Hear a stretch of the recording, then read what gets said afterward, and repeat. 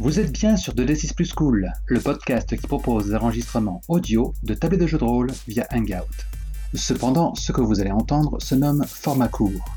À l'instar des comic strip Actual Play du podcast anglo-saxon Discern Realities de la communauté The Gauntlet, Antoine et Kaleren vont réaliser une série d'enregistrements de JDR de courte durée basée sur un jeu cyberpunk propulsé par l'apocalypse nommé The Sprawl de Hamish Cameron. Tonton Volsung, dans sa bonté sans limite, s'est chargé du montage et de fournir l'hébergement.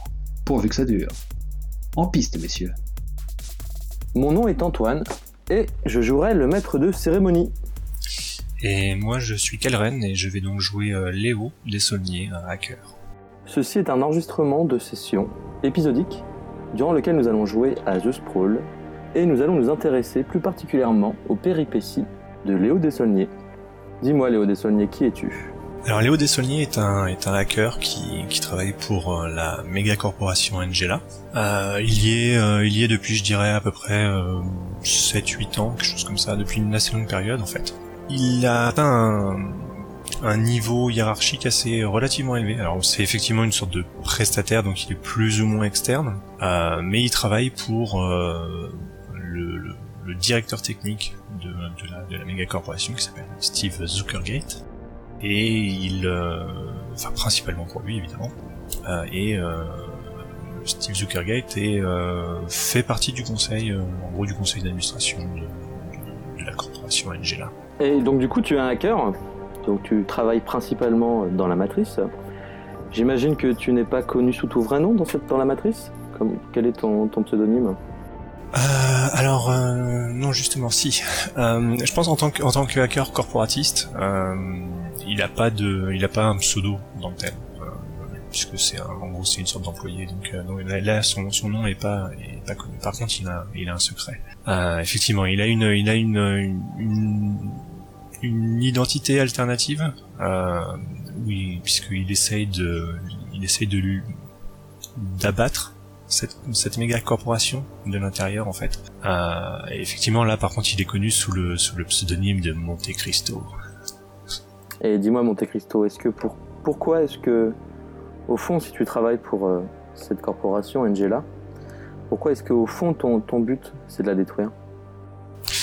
Alors en fait donc comme je disais, ça fait quoi 7-8 ans qu'il travaille pour cette corporation. Je pense qu'un petit peu avant ça, il avait une identité totalement différente.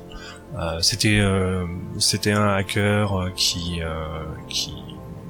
un activiste, etc., ce genre de choses, ou plutôt un hacker qui fonctionnait pour le Star System en fait, donc qui tentait de faire des coups pour avoir de la publicité, etc.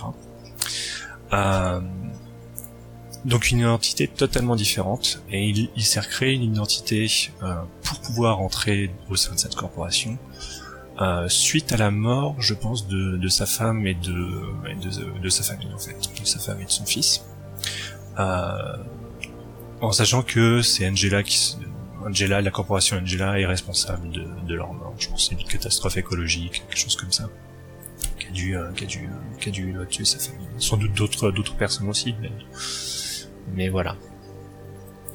Donc il l'infiltre pour pouvoir la battre. Et ce que tu me disais, c'est que une des façons qu'a eu Angela de couvrir leurs responsabilités, et surtout de faire oublier cette mauvaise presse, c'est que Angela ne s'appelait pas à l'époque Angela. Oui, c'est le grand classique de on change le nom, on a un nouveau logo et du coup hop, c'est pas nous. Il y a peut-être eu même des rachats ou des choses comme ça, enfin bref, ce genre de choses. Mais effectivement, Angela n'était pas connue à l'époque en tant que telle vraiment pour cette activité, enfin avait un nom différent. Je suis parti sur Petrochem qui est un nom assez connu et qu'on retrouve dans le bouquin. D'accord. Enfin, c'est plutôt du côté cyberpunk. Donc là, mais c'est pas très important. Et en fait, Angela, du coup, c'est les méga corporations se développent et gèrent pas mal de domaines. Donc effectivement, le domaine initial d'Angela, enfin, de Petrochem, c'était plutôt tout ce qui était énergie et transport en fait. Et maintenant, Angela est devenue un peu plus une corporation qui va gérer donc ils transportent aussi finalement l'information maintenant. Donc ils gèrent les tuyaux et ils font aussi du contenu évidemment, parce que quand tu fais le tuyau, tu fais le contenu derrière, c'est bien mieux. Donc voilà, donc ils font des médias, entertainment, etc., etc.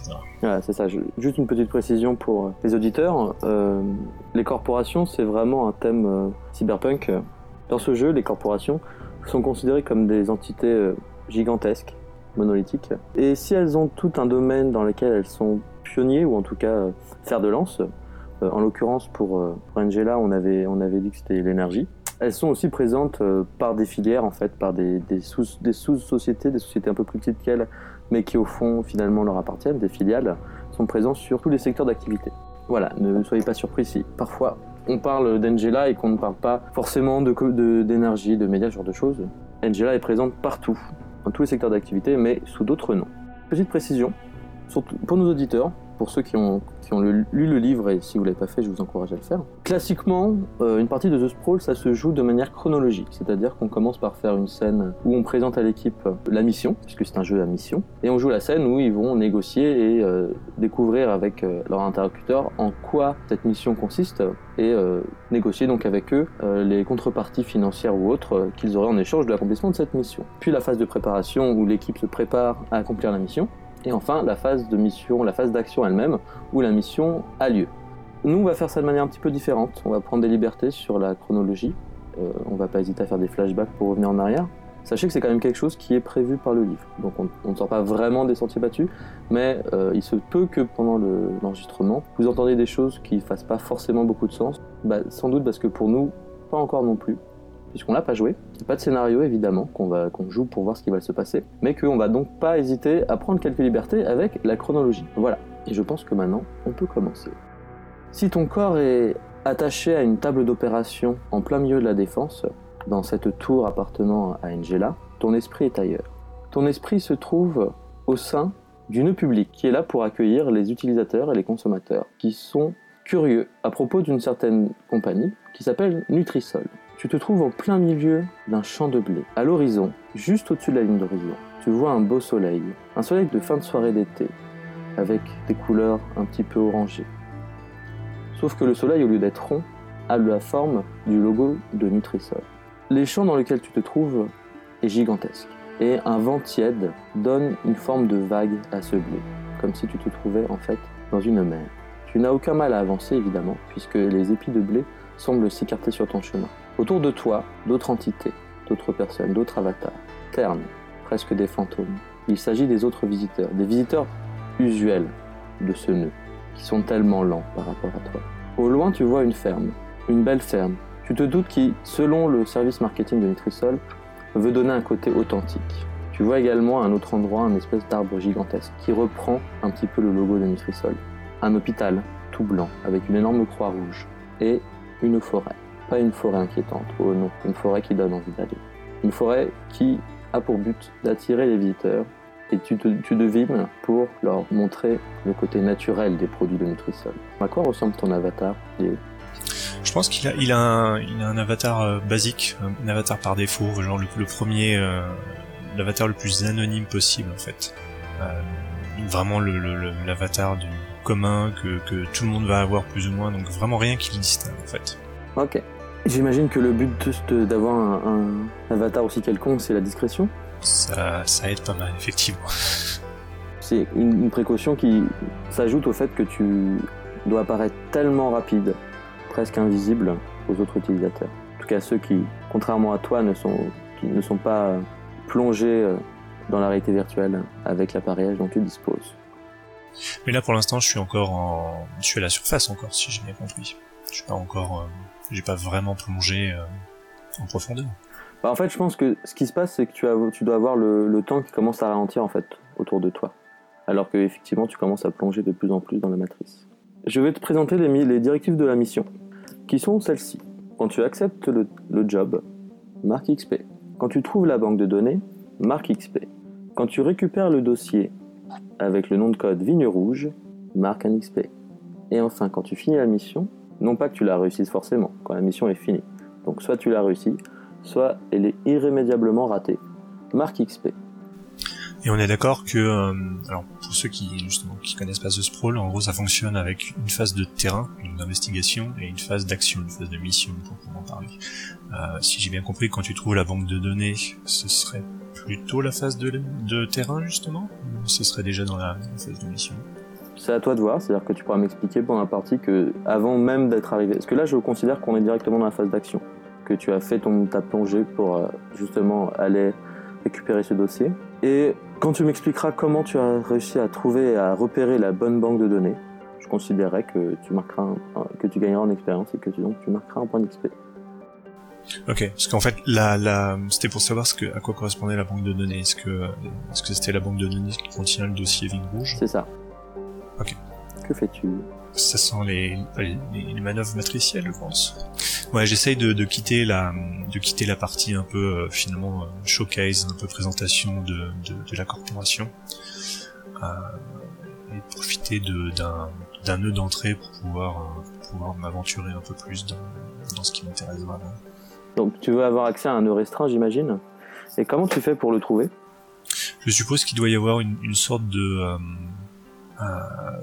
visuellement, graphiquement, il doit y avoir le point d'entrée doit avoir une représentation en fait. La plupart des gens doivent passer devant sans forcément s'en rendre compte. Mais je pense que ça doit se repérer et se trouver pour celui qui sait comment ça fonctionne. Et donc tu es en train de regarder autour de toi dans la matrice pour essayer de le repérer, c'est bien ça? Ouais, je pense. Eh ben je pense qu'il est temps pour toi de me faire un petit jet d'évaluer. Alors, évaluer, c'est une manœuvre qui se fait avec Pro, donc une stat que j'ai à +1. Quand tu étudies attentivement une personne, un lieu ou une situation, quand tu jauges rapidement un adversaire ou une situation tendue, lance Pro, donc 2d6 plus Pro. Sur un 10+, je retiendrai 3, sur un 7-9, je retiendrai 1. Lors de l'action qui s'ensuit, je peux dépenser une retenue à n'importe quel moment pour poser une question de la liste suivante, dès lors que mon examen a pu m'en révéler la réponse. Le MC peut me poser des questions pour éclaircir mon attention. Et ce qui est assez intéressant, c'est que je gagne +1 sur le prochain jet quand j'agis en utilisant ces réponses. Alors la liste des questions, c'est de quelles potentielles complications devrais-je me méfier? Qu'est-ce que je remarque en dépit de l'effort fait pour le cacher? En quoi quelque chose m'est-il vulnérable? Comment puis-je éviter les ennuis de me cacher ici? Quelle est la meilleure façon de m'infiltrer, m'exfiltrer ou traverser quelque chose? Où puis-je obtenir le meilleur avantage? Quelle est la plus grande menace dans cette situation? Et qu'est-ce qui est aux commandes ici? Donc déjà on va voir si je fais pas un 6-. Pro. C'est parti. Et donc je fais un 8. Ok. Donc quelle question est-ce que je poserai? Je pense que là ça doit être quelle est la meilleure façon de m'infiltrer, je suppose. Donc tu es en train d'observer autour de toi. Tu remarques à quel point le blé a l'air mûr, à quel point le blé a l'air doré. Il y a aussi une espèce d'odeur de pain, de pain fraîchement cuit qui règne dans l'air. Évidemment, tu sais que ce ne sont que des données numériques qui te sont transmises à ton cerveau, mais malgré tout, c'est une odeur particulièrement alléchante qui règne dans ce nœud, qui se mélange à une odeur d'herbe fraîchement coupée. Et tu remarques que, effectivement, si la plupart des constructs dans ce nœud sont visités par les visiteurs publics de ce nœud, un semble être laissé un petit peu à l'écart. Il s'agit de cette ferme que tu as vue. Et tu te doutes que si seulement quelques utilisateurs rentrent et sortent, le trafic est beaucoup moins grand que dans les autres nœuds. Ok, donc l'accès sécurisé, c'est cette ferme. Cool. Du coup, je vais m'y rendre. Alors évidemment, tout ça se passe quasiment à la vitesse de la lumière. Hein. On ne te voit pas marcher dans les champs, surtout que le champ est vraiment immense, mais presque en un instant, tu te retrouves donc devant cette ferme, avec un porche, une porte, et à côté de cette porte, un vieil homme. Un vieil homme qui se bascule sur une chaise. Il a un chapeau de paille, et à la bouche, une germe de blé. Il a ses deux mains posées sur son torse, comme s'il faisait une sieste. Et à ses pieds, un beau labrador qui respire la santé, au poil noir et luisant. Et lorsque tu t'approches, le labrador ouvre ses yeux, et tu vois deux yeux bleus, magnifiques, qui t'observent. Puis la voix du vieil homme. « Bonjour monsieur, que fais-tu » Ok, bon bah écoute, je subodore que je dois par contre avoir récupéré une fausse identité en fait pour pouvoir me connecter. Parce que donc juste pour qu'on soit d'accord, on avait décidé que dans la matrice, il y a effectivement toute la part de hacking informatique, mais on voulait aussi avoir un aspect piratage humain en fait. C'est-à-dire que c'est l'humain qui a la faiblesse. C'est ça. Dans la matrice. Alors, ceci dit, je pense que tu vois qu'effectivement, parce que je pense que quand on se met de ton point de vue, je pense qu'on a effectivement donc la métaphore du nœud qui apparaît, et puis tu as aussi des fenêtres de données, et je pense que tu vois assez rapidement qu'en fait il s'agit d'un protocole d'identification assez standard, qui aura du mal à résister vraiment à tes savoir-faire, à ton savoir-faire. Donc peut-être as-tu volé une identité, mais peut-être peux-tu tenter aussi également de passer outre ce... En brut, une attaque brute pour je pense que non, il a effectivement récupéré une fausse identité sans doute d'un super utilisateur quelconque qui va lui permettre d'entrer plus profondément dans ce réseau. Et comment as-tu réussi à récupérer cet accès, cette identité virtuelle? Alors vu qu'on va dire que c'est de l'humain, donc, je suppose que ça veut dire trouver la personne, et après entrer en contact avec elle d'une manière ou d'une autre, et obtenir l'information ou avoir suffisamment d'informations sur elle pour connaître son mot de passe et après récupérer toutes les données. Donc peut-être que c'était un... Ah oui, je pense que ça peut être ça. Je vois bien un membre corpo de Nutrisol.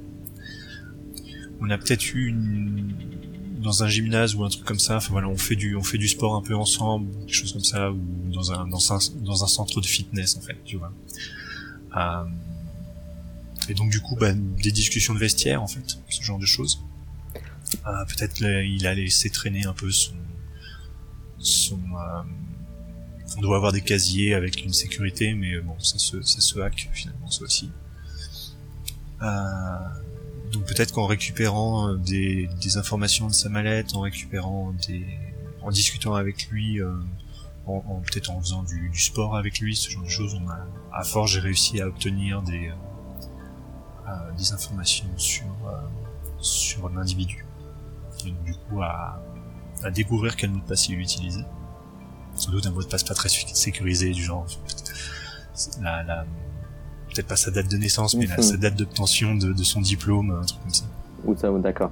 Et du coup, est-ce que tu veux déclarer un contact? C'est quelqu'un que tu connaissais d'avant? C'est quelqu'un que tu as approché parce que tu savais que tu avais cette mission à accomplir? Je sais pas si c'est vraiment un contact en tant que tel. Non, je pense vraiment c'est juste quelqu'un que sur lequel j'ai récupéré des informations. C'est pas quelqu'un qui me donne véritablement volontairement l'accès en fait. D'accord, mais comment as-tu réussi à le rencontrer? Le problème c'est que là du coup c'est sur un flashback, on fait un autre flashback pour voir comment est-ce que j'ai pu le rencontrer. Je pense que ça doit être j'ai dû avoir une liste du personnel, je dirais. Ouais, j'ai dû avoir une liste du personnel et du coup j'ai dû restreindre sur les super utilisateurs qui semblaient être des bonnes pistes pour des maillons faibles. Et donc du coup ça aurait été, je pense, à la base, obtenir une liste restreinte du personnel, ce serait une attaque sur une base de données de Nutrisol. Ou peut-être que quelqu'un te l'a fourni? Si t'as une idée de qui pourrait m'avoir fourni, pourquoi pas. Est-ce que tu veux qu'on joue la scène de... Peut-être que ça fait partie des infos qu'on t'a données lorsque Steve t'a présenté le job? Peut-être. C'est possible.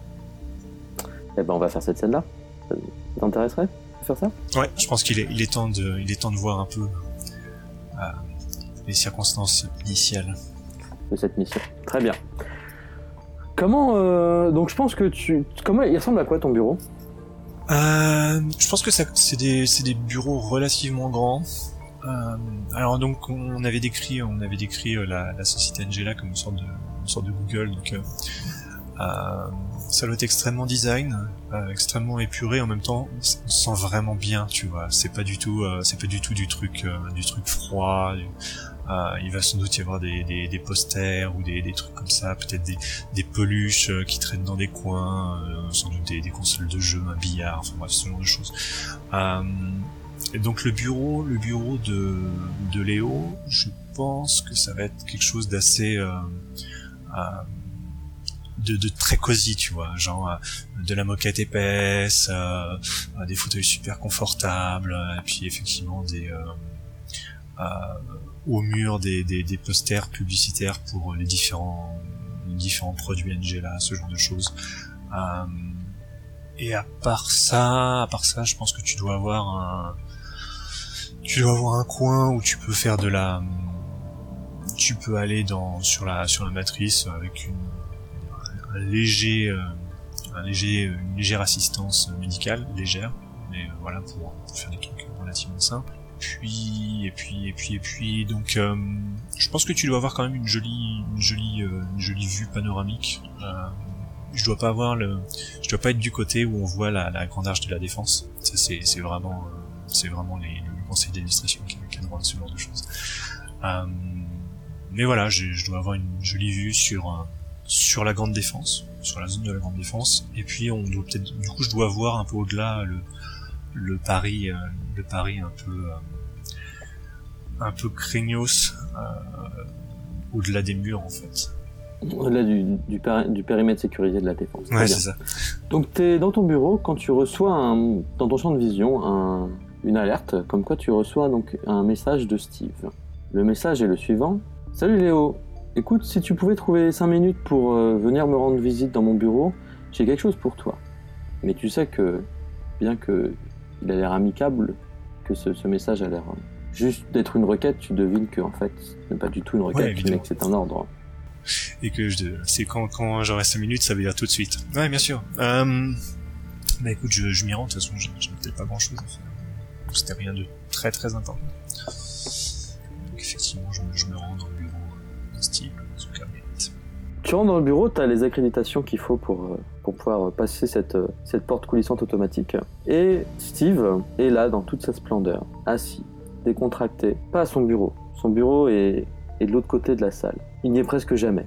Mais par contre, la salle, les bureaux, la taille des bureaux dans lesquels il est gigantesque. Une famille nombreuse pourrait y vivre, avec aisance. Lui, c'est sur un fauteuil, un des beaux fauteuils en cuir, dans les teintes rouges. Il est assis de manière décontractée et en train de finir de dicter quelque chose à l'intelligence artificielle qui gère ses rendez-vous. Quand tu arrives, il affiche un beau sourire. Ah, te voilà, Léo. Mais viens, rentre, assis-toi, c'est comme chez toi, tu le sais bien. Et en te disant ça, il t'indique de sa main un autre fauteuil rouge, dans les mêmes teintes, très confortable. Et alors que tu t'avances, tu vois que, encore une fois, il s'est habillé d'un de ses costumes 3 pièces, complètement dépassé de mode, mais qui lui donne un petit air dandy. Tu remarques également qu'il a sans doute encore subi une opération pour se rajeunir, car il a une peau bien trop jeune pour son âge. Et alors que tu viens t'asseoir sur ce fauteuil, il te regarde avec ce regard presque carnassier qui vient dénoter avec son sourire, qui a lui l'air chaleureux, des années d'entraînement. Il attend que tu t'assoies. Ouais, classiquement, effectivement, je m'approche, je lui serre la main, je m'assois, en essayant de s'asseoir de manière la plus confortable possible, en fait. Puisque c'est censé être ultra décontracté, etc. Mais effectivement, Léo sait que derrière les apparences, c'est une jungle et même si je pense que comme on doit travailler ensemble depuis quand même pas mal de temps, évidemment il se méfie de moi, parce que évidemment étant juste sous lui, techniquement, je fais partie de ceux qui pourraient vouloir prendre sa place. Mais donc ça, Léo ne l'oublie pas. Mais voilà. Mais après, c'est pas la première fois qu'on bosse ensemble, donc il doit y avoir quand même un peu une forme d'habitude qui s'est installée. Alors que tu t'assois sur ce fauteuil très confortable, très moelleux, il te semble détecter une odeur de parfum qui te semble dire quelque chose, mais avant que tu puisses vraiment te rappeler de qui il s'agit, Léo s'approche de toi. Toujours en étant assis, en fait, il glisse dans son fauteuil, on entend le bruit du crissement du cuir sous le tissu, et le tissu de son costume, et te tape sur la cuisse. Alors Léo, comment ça va ? Ah, bien, Steve. Rien de particulier. Je me brouillais presque un petit peu, donc je suis content que tu m'appelles, en fait. Mais je vais pas te... Notre temps est précieux, donc dis-moi tout. Oh, tu n'as pas changé, Léo, tu veux toujours aller directement au cœur de la discussion. Est-ce que je te sers quelque chose ? Effectivement, on doit se servir... Je pense qu'il l'avait peut-être même déjà préparé, parce que ça doit faire partie du rituel. On doit peut-être avoir genre un petit whisky ou un petit truc comme ça. Mais effectivement, d'habitude, il te sert un whisky ou une liqueur, et aujourd'hui, il y a une bouteille, une espèce de plateau qui vole légèrement au-dessus de la table basse. C'est une belle table basse, une table basse antique. D'ailleurs, à chaque fois que tu rentres dans son bureau, tu te demandes quelle somme d'argent a été investie rien que pour le bureau de ce directeur technique, car il y a des œuvres d'art partout. Et tu vois une vieille bouteille de vin, à l'étiquette presque effacée. Et effectivement, 2 verres sont posés dessus. Il en prend un par le pied et te le tend. Je dois avoir un sifflement admiratif. Ça a l'air d'être une cuvée spéciale. Un 2030, tu me diras ce que t'en penses. Il est magnifique. Et il commence à faire tourner le vin en dessous de son nez, à fermer les yeux et à humer ce vin. Ah, écoute, je vais en profiter aussi, parce que ça doit pas être souvent que je bois des grands crus. Peut-être même des grands crus naturels. Évidemment, à l'époque où le vin était encore soumis à des cahiers des charges très restreints. Mais tu sais que Steve est un grand amateur, que globalement Steve aime bien vivre, et qu'une de ses passions, c'est les vins de qualité. Vous prenez le temps de siroter votre vin, de discuter de tout et de rien. Il te pose plein de questions, très superficielles, et tu te doutes qu'au fond, il se fiche des réponses. Bon, écoute-moi, Léo. J'ai un travail pour toi, et bon, je ne vais pas encore te refaire tout le numéro de la discrétion. Tu sais que, encore aujourd'hui, j'ai dû me battre pour justifier ton existence dans cette famille qui est Angela. Ouais, je t'en suis évidemment reconnaissant. Oh, tu sais, tu n'as pas besoin de me être reconnaissant. Si tu n'étais pas l'homme efficace que je sais que tu es, ça fait longtemps que tu ne travaillerais plus pour moi. Est-ce que tu peux me faire un petit jet de obtenir le taf ? Obtenir le taf, donc c'est aussi un jet sous pro. Quand tu négocies les termes d'un travail, donc je lance 2d6 plus pro. Sur un 10+, je vais choisir 3 options dans la liste ci-dessous, et sur un 7-9, je ne choisis qu'une. Donc les options, c'est l'employeur fournit un renseignement utile, j'obtiens une info. L'employeur fournit du matériel utile, donc là j'obtiens du matos. Le travail paye bien, une rencontre n'attire pas l'attention, l'employeur est identifiable. Ouh, un 10+. Magnifique. Ah, donc tu peux choisir 3. Ouais, magnifique. C'était le jet à réussir. Je pense que effectivement, je vais prendre l'employeur fournir un renseignement utile, le travail paye bien, et j'aurais tendance à dire que je suis obligé de prendre l'employeur est identifiable en fait. Alors, moi je pense pas. Parce que, en gros, pour moi, l'employeur est identifiable, ça veut dire que tu sais pourquoi il va te demander ça. Tu vas découvrir pourquoi il te demande ça en fait. Ok. Alors dans ce cas, je vais prendre l'employeur fournit un renseignement utile, le travail paye bien, et la rencontre n'attire pas l'attention. Ok. Il te dit, écoute, Léo, j'ai la mission juste ce qu'il te faut. En plus, pour célébrer les 7 ans du fait que l'on travaille ensemble, j'ai réussi à m'arranger pour que tu aies un petit bonus pour cette mission. Tu connais Nutrisol ? Ça te dit quelque chose ? Nutrisol. Je pense pas que Léo soit particulièrement... visiblement, Steve a l'air de faire le tour des antiquaires, d'aimer les vieilles choses, etc. Je pense pas que Léo soit tellement là-dedans. Donc à part avoir une conversation superficielle sur ces sujets-là, il s'y connaît pas plus. Donc du coup, Nutrisol, je suppose qu'il en a entendu parler vaguement, mais il n'a pas plus que ça. D'accord. Ce que tu as entendu vaguement, c'est que c'est une nouvelle société qui a quelques années, qui commence à faire son petit bout de chemin sur la scène des entreprises européennes même, et que c'est une entreprise spécialisée dans les biens de consommation. et plus exactement des biens de consommation destinés aux personnes allergiques. Donc, écoute, la mission elle est plutôt simple, c'est histoire que tu te remettes en jambes. Ça va être très facile pour toi, j'ai aucun doute là-dessus. Un truc basique, tu rentres, tu récupères le dossier, tu sors et tu nous apportes le dossier. Et tu vois qu'en disant ça, il cherche en fait, à l'intérieur de sa poche de la veste à carreaux qu'il a, il sort une espèce de petite barre noire, comme anthracite, et la pose sur la table basse qui se trouve devant vous. Comme d'habitude, toutes les informations que nos équipes ont pu récupérer qui seront utiles se trouvent ici. Super. Écoute, un boulot idéal.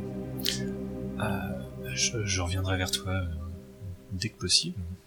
Tu vois qu'il a déjà arrêté de t'écouter, qu'il est manifestement en train de regarder des choses en réalité augmentée. Et oui. Merci Léo d'être passé. N'hésite pas à me tenir au courant quand tu auras fini. Et il commence à se lever et à prendre la direction d'une autre pièce. Ouais, je récupère la clé et puis je m'en vais. Te revoilà donc devant ce fermier et son laboratoire encore couché, juste ses yeux ouverts qui te fixent. Bon moment pour finir, je vais donc juste effectivement utiliser une information. Le move s'appelle révéler une info. Donc quand tu révèles une information concernant les préparatifs, les dispositions ou l'environnement de l'opposition, décris comment tu as découvert ce renseignement et dépense info. Tu dois dépenser info pour révéler une info, gagne +1 sur ton chargé qui exploite l'opportunité de faire place au renseignement. Donc effectivement, je pense que dans la clé qui avait été fournie, il y avait effectivement une liste, disons des cibles potentielles pour attaquer la sécurité de nos personnes. Dont le type qui a donc été ma cible. Et donc tu as hacké son deck et récupéré ses accréditations. En fait, quand tu t'approches donc de ce Porsche, il lève sa tête, tu vois ses yeux qui sont noirs et tu vois des lignes de code qui sont en train de se dérouler le long de ses yeux, alors que manifestement il est en train de vérifier ton accréditation. Est-ce que tu peux me faire le petit jet de connexion s'il te plaît ? Merci d'avoir écouté Format court. Sa parution sera hebdomadaire et ne devrait impacter que légèrement les épisodes habituels de 2D6 Plus Cool, garantissant ainsi du contenu plus régulier dans vos lecteurs. Les thèmes d'intro et de fin sont respectivement Lois and the Calb et Rolling at 5 de Kevin MacLeod. À la semaine prochaine.